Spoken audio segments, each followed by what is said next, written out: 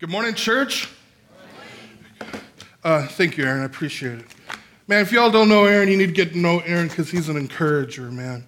He's been an encouragement to me personally, and a brother that kind of not only encourages you, but kind of instills you with this sense of strength because he's always pointing you to God. And where else are you going to get strength true strength other than God? And so thank you for being an encouragement to me personally.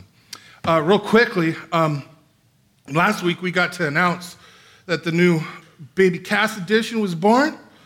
Well, a week ago today at 11:52 p.m., the new addition to the Wing household was born. So we're really excited about that. Little Theodore.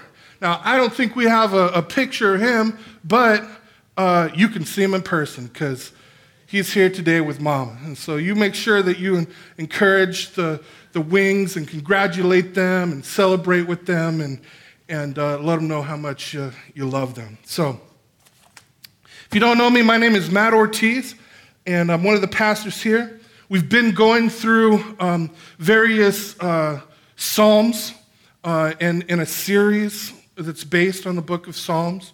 This morning we're taking a little break from that series.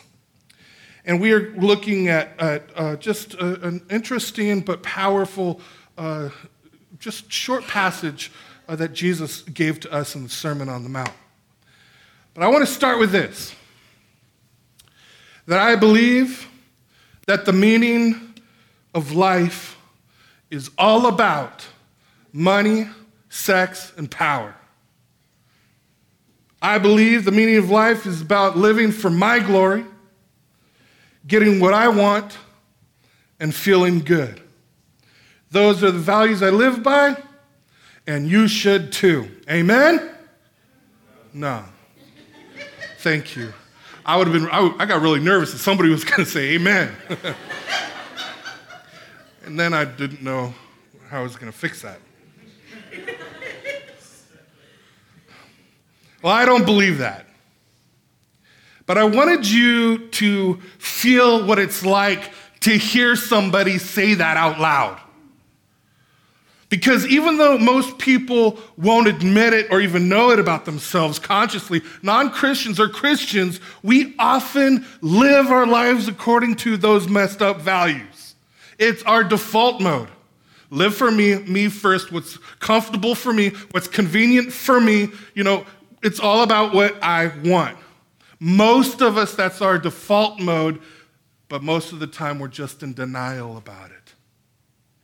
When we go to a movie and we see people striving for glory or money, sex, or power, those kind of movies are designed to entertain us and make us feel excited or good as we live vicariously through the people on screen. But when we see a different kind of movie, a movie where people deny themselves sacrificially for the sake of others, for the good of others, that inspires us.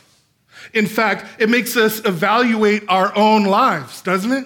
Instead of giving us an escape from reality, the movie puts us in touch with reality. Why?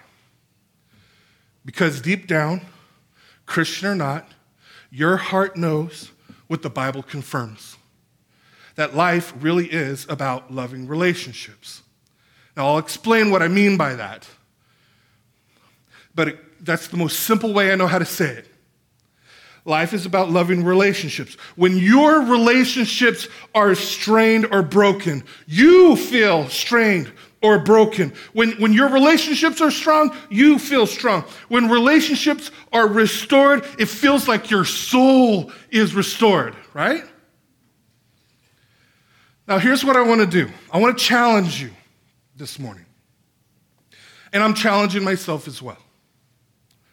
I want you to think of a brother in Christ or a sister in Christ, and your relationship is strained.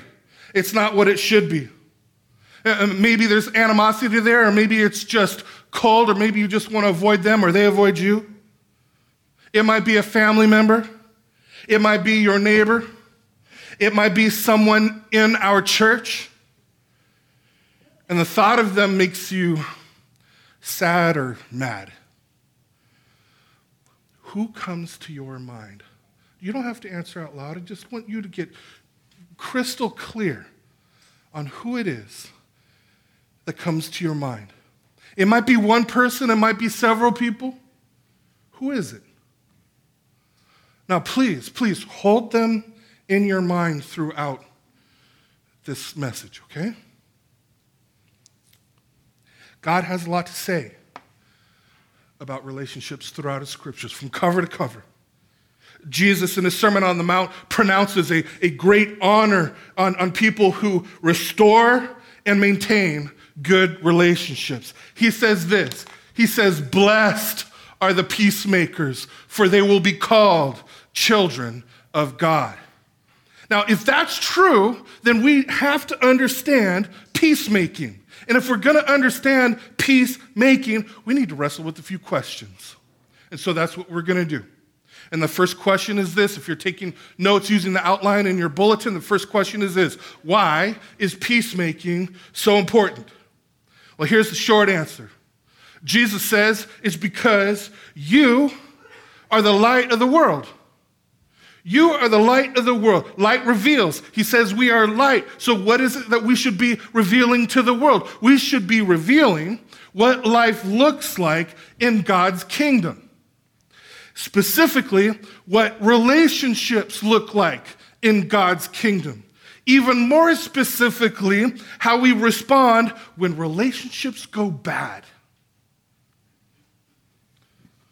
Jesus goes on to say, "You are light of the world. A city on a hill cannot be hidden." This right here is a beautiful vision of the church. And I'll explain. First, he says we are a city. Now, here's the deal. We cannot, it is impossible. We might figure out a way, but we're not supposed to read the Sermon on the Mount individualistically.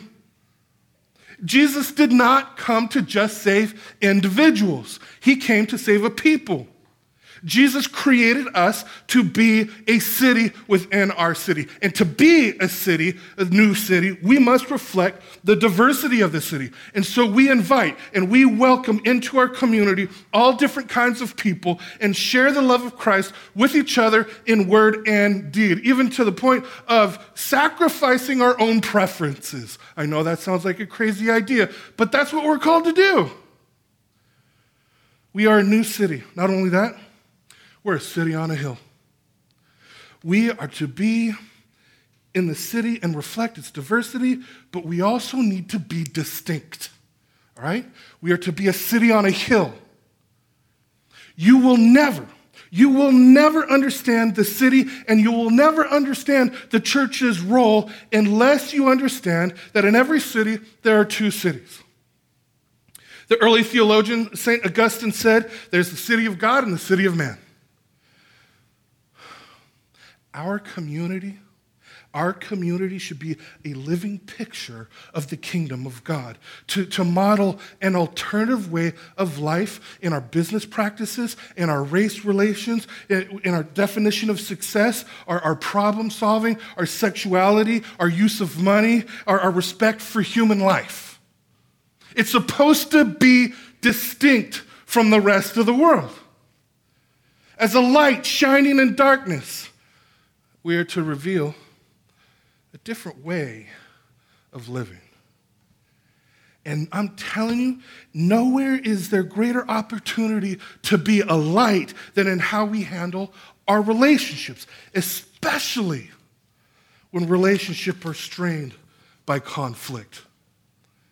Nothing shines brighter than a radically different way of handling relationships, especially when it comes to restoring and maintaining them. That is what makes us a city on a hill. That is what makes us distinct. That is what makes us a light in the darkness. And not only that, we are a city on a hill which cannot be hidden. This is how the church impacts our city. This is how the church blesses our city.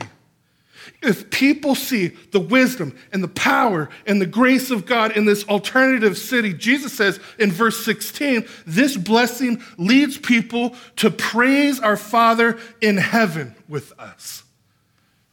The quality of our life together is a witness to the world.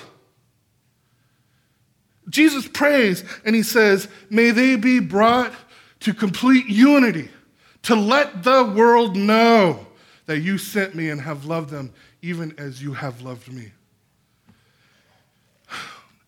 You, the people of God, the followers of Jesus, are a preview of God's kingdom.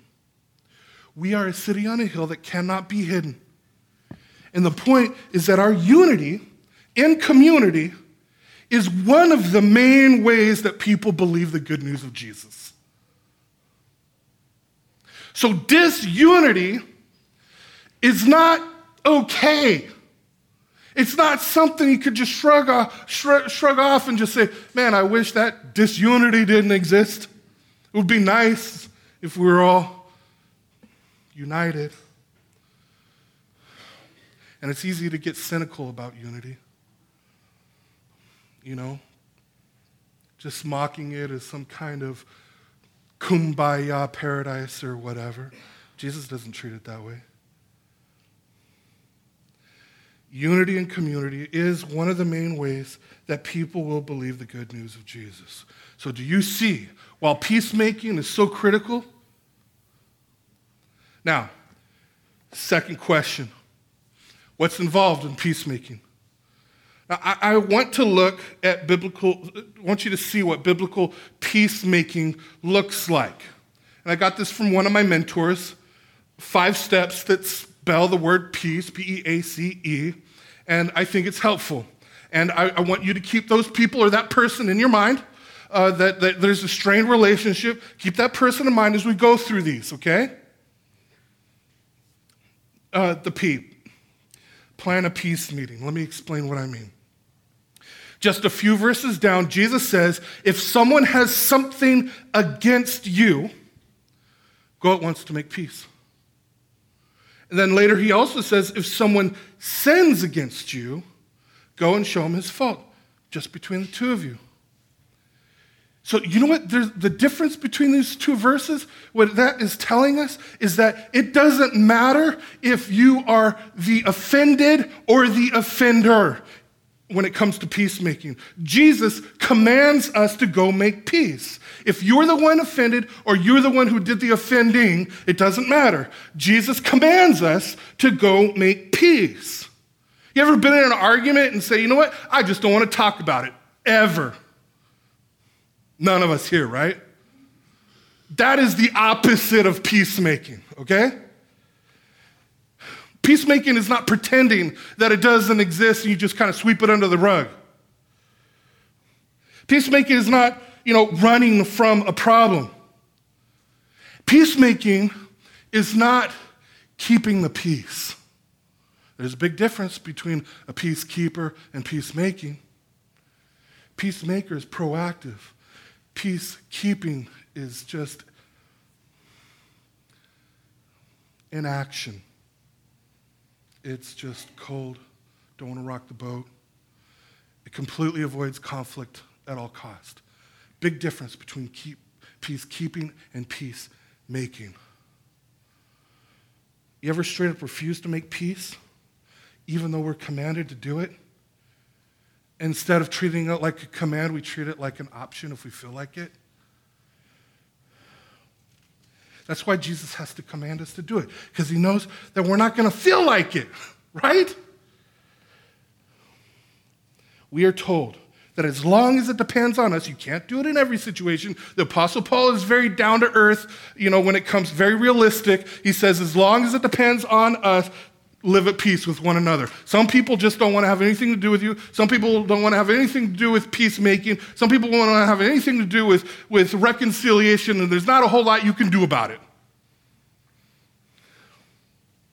But we are called to follow King Jesus' command to make peace. The other option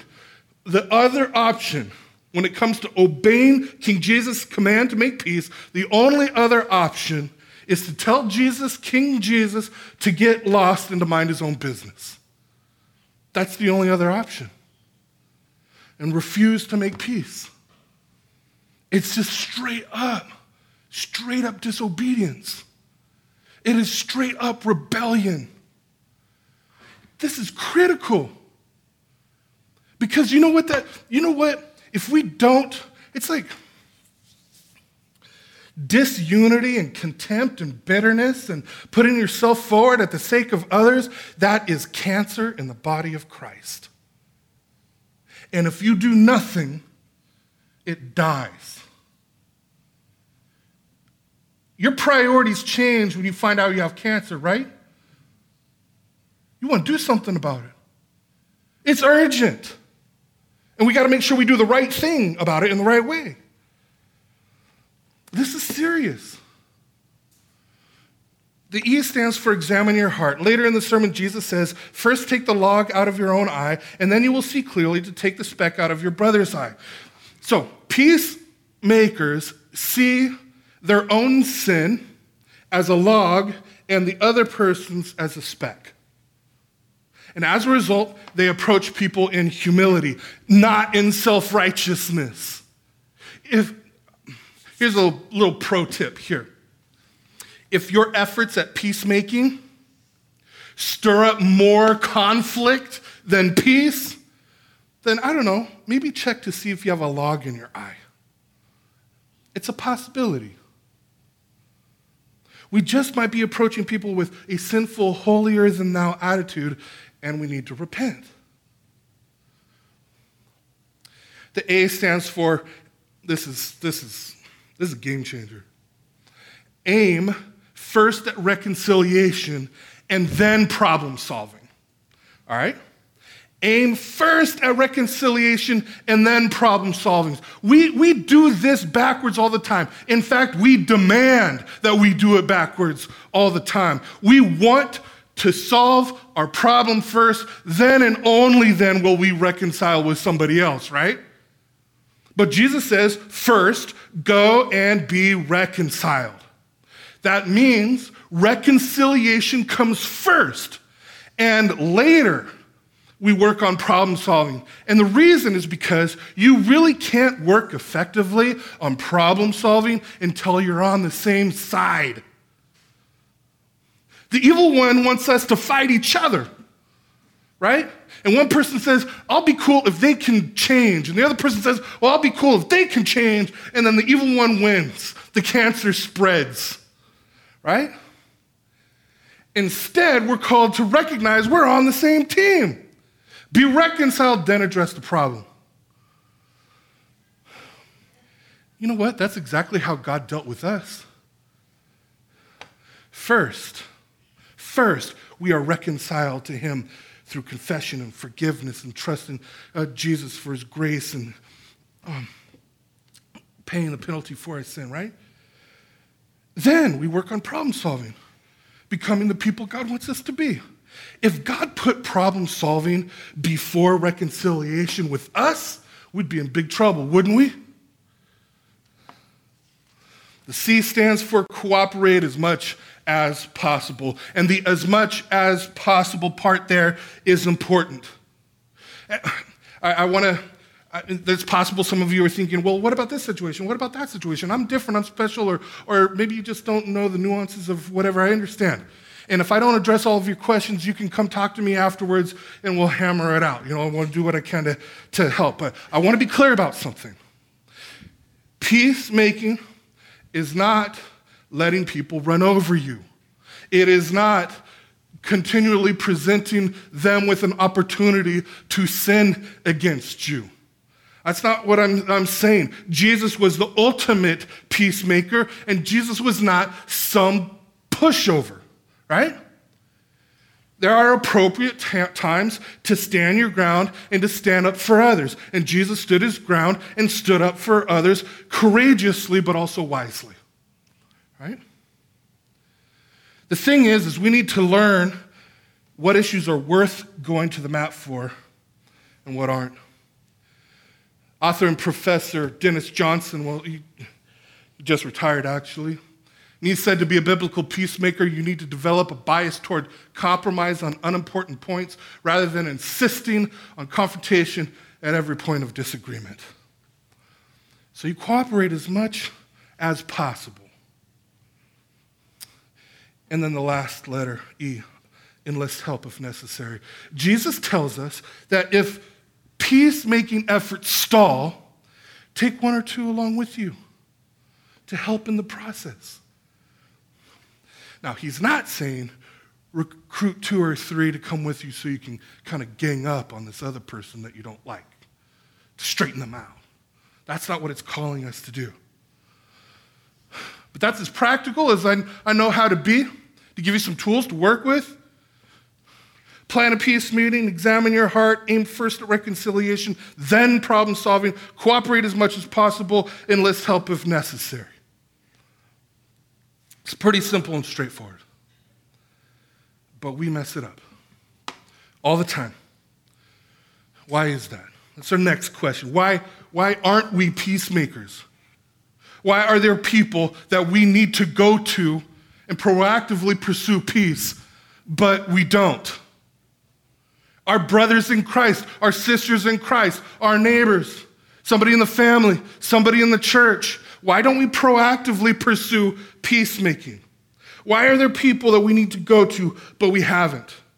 Or we've just given up way too soon before we even really got started? Well, here's the thing.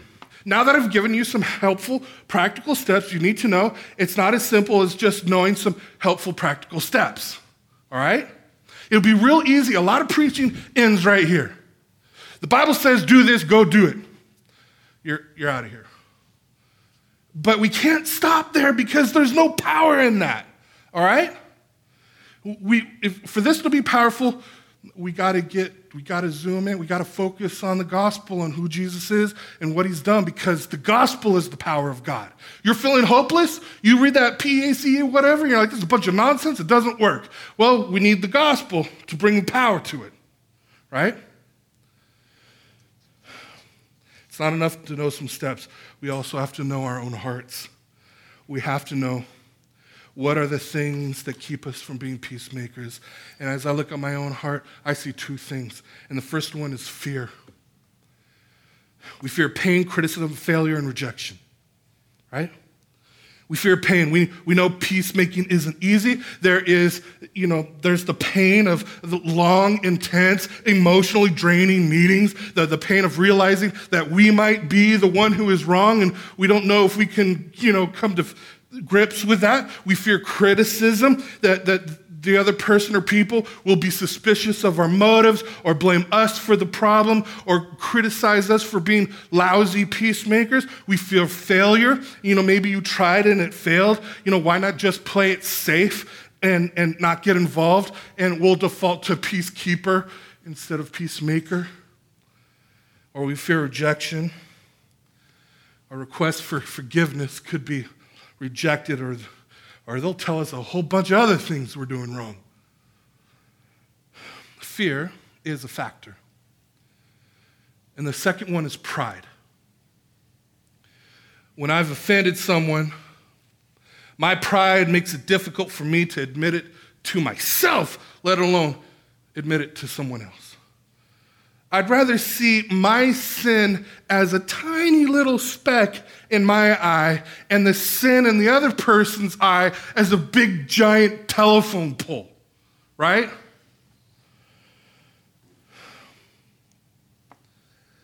So my pride prevents me from going to them and confessing. If someone hurts me, my pride can cause me to either stuff it and try to act like it doesn't bother me while it's eating away at the relationship. Just sweep it under the rug, be a peacekeeper, not a peacemaker. Maybe I can avoid this pain. Or we confront them with a self-righteous attitude. Instead of going in love to restore, you go to them to get even. This is why we are not more effective peacemakers. Fear and pride. Now, is that making sense? Is that making sense? Yeah? So what can we do about it? How can we be peacemakers? Well, we got to deal with those two obstacles, right? We got to deal with the fear. We got to deal with the pride. They're not just going to magically go away. It's not enough to simply implement some steps. I mean, we got to deal with our hearts. How? Well, Jesus gives us a clue in his blessing. He says, "Blessed are the peacemakers, for they shall be called the children of God." Now, how can we be peacemakers? We become peacemakers by remembering that in Christ, we already are children of God. I'll explain. Jesus says later that the underlying cause of both pride and fear is that we have forgotten that we are God's children. We act like orphans. Remembering that we're God's children absolutely obliterates our pride. Remembering we're God's children enables us to push past whatever fear that we might be experiencing. And so I'll explain first with this. Remembering we're God's children gives us humility. We must not read the Sermon on the Mount moralistically, all right? Jesus is not saying if you work real hard at peacemaking and you achieve, about a 70% success ratio, then eventually you'll become sons and daughters of God. He doesn't say that. Over and over and over again in Jesus' sermon, he reminds his followers that God is already their Father. And he says that the key to replacing pride with humility, and therefore the key to being a peacemaker, is remembering that you are God's children. See, later he contrasts the self-righteously religious Pharisees and the way they give and pray and fast with the way his followers are to give, pray, and fast. Self-righteous religious Pharisees do it to be seen by people, right? But his followers do it in humility because they know that their Father sees what's done in secret. What this means is it's not if I'm a peacemaker, then I become a child of God. No, you are a peacemaker because you are a child of God.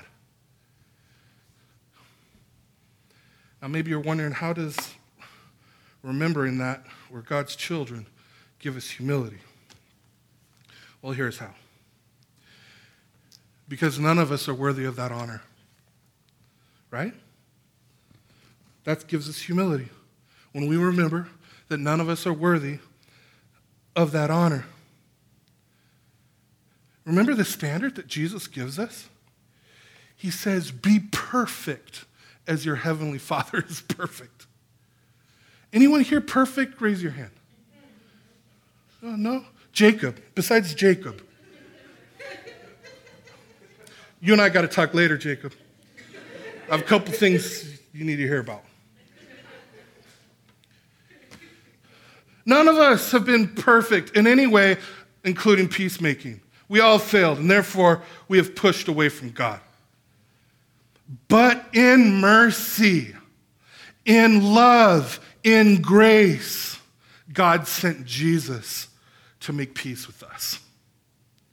The Bible says that Jesus himself is our peace. He came to reconcile us to God and to one another by giving himself on the cross. And on the cross, Jesus paid for all of our sin, the sin that separated us from God so that we could be reconciled to God.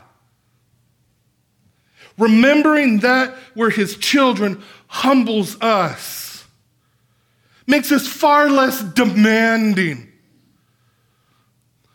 because we realize that Jesus endured the pain and shame to make us his children. So listen, the only way we can enter God's kingdom, the only way we can enter God's family, the only way we can have God as our Father, is to come to a point in our lives where we see what the prodigal son sees. And we say, "Father, I've sinned against you, and I'm not worthy to be called your son or daughter."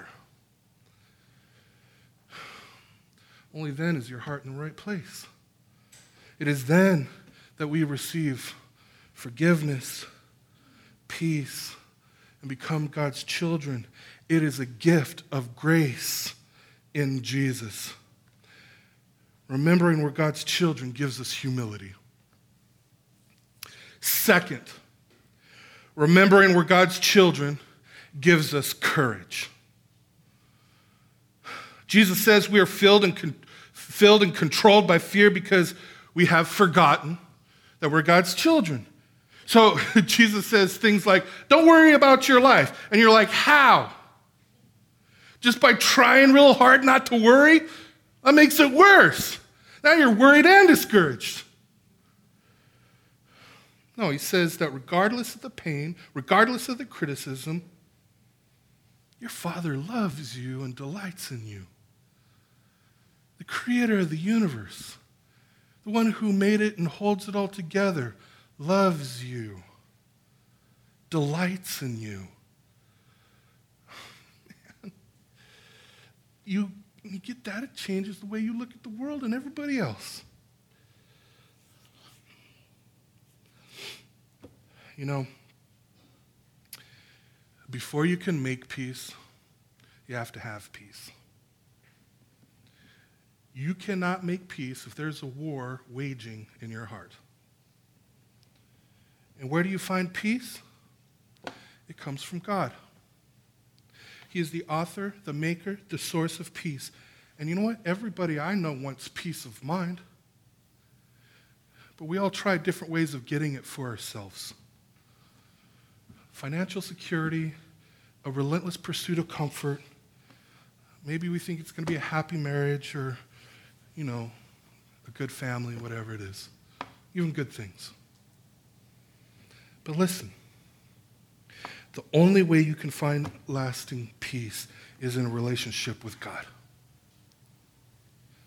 When I say that, I'm not talking about self-righteous religion. I'm talking about a relationship with the God of peace. Apart from him, there is no peace. And why don't we have peace? Pride. I got to prove that I am right. I'm not going to go reconcile because that would cause me to not have integrity. That kind of manipulation, whispering in your ear will keep you from reconciliation. Or we're fearful. I don't want to get hurt again. Look, only the gospel, only the good news of who Jesus is and what he has done for us brings us peace with God and the peace of God. This right here, who Jesus is and what he has done for you through his love and grace and mercy, that is what makes you a peacemaker.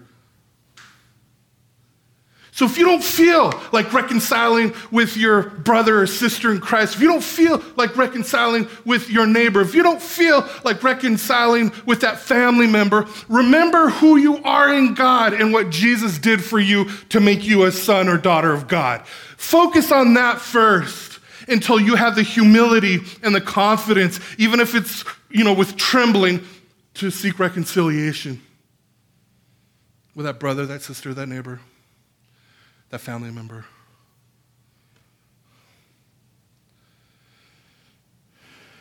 This is what empowers you to make peacemakers. And it's a blessed ministry because Jesus says it is. Blessed are the peacemakers. And he announces the amazing honor which will be given to peacemakers at the last judgment. They shall be called the children of God. I love how John encourages us when he cries out, how great is the love the Father has lavished upon us, that we should be called the children of God, and that is what we are. Why did Jesus connect the blessing of being the children of God with the characteristic of peacemaking? Well, his logic is solid, it is airtight. God is the God of peace. He has made peace for us through Jesus. And making peace is part of God's character. So those who have become members of his family will share in his family's likeness. His children will be peacemakers. Peacemaking is the mission of every Christian because peacemaking is the mission of our Father. So let me ask you again what I asked you at the beginning. Who do you need to reconcile with? Maybe it's with somebody who offended you, or maybe it's somebody that you have offended. Either way, it doesn't matter. And then ask yourself if you've been justifying your bitterness, or maybe justifying your fear, or justifying your self-righteousness, or justifying whatever it is. I know that with a message like this and a topic like this, for some of you, there's been a lot of pain stirred up this morning. And you know that you cannot do this on your own. Well, I want to encourage you. One, your God the Father, God the Son, God the Holy Spirit is with you and for you. First and foremost, you are not alone. Second of all, we are called to be a community of grace, brothers and sisters who help each other work this stuff out. We don't have, if you're waiting for some like official peacemaking ministry program for the church to come up with and to fix everything for you, you're going to be waiting for a long time. You are the peacemaking ministry program. You are. And so God calls you to seek peace, but know that God the Father, God the Son, God the Holy Spirit is with you, and your community of grace is with you. We may not do it perfectly, but we are here for you. We are committed to that, to stand with and for each other and to build each other up. And we remind each other that we're the children of God, and because He made peace with us through Jesus, we can now make peace with others. Amen? Amen. Would you bow your heads with me?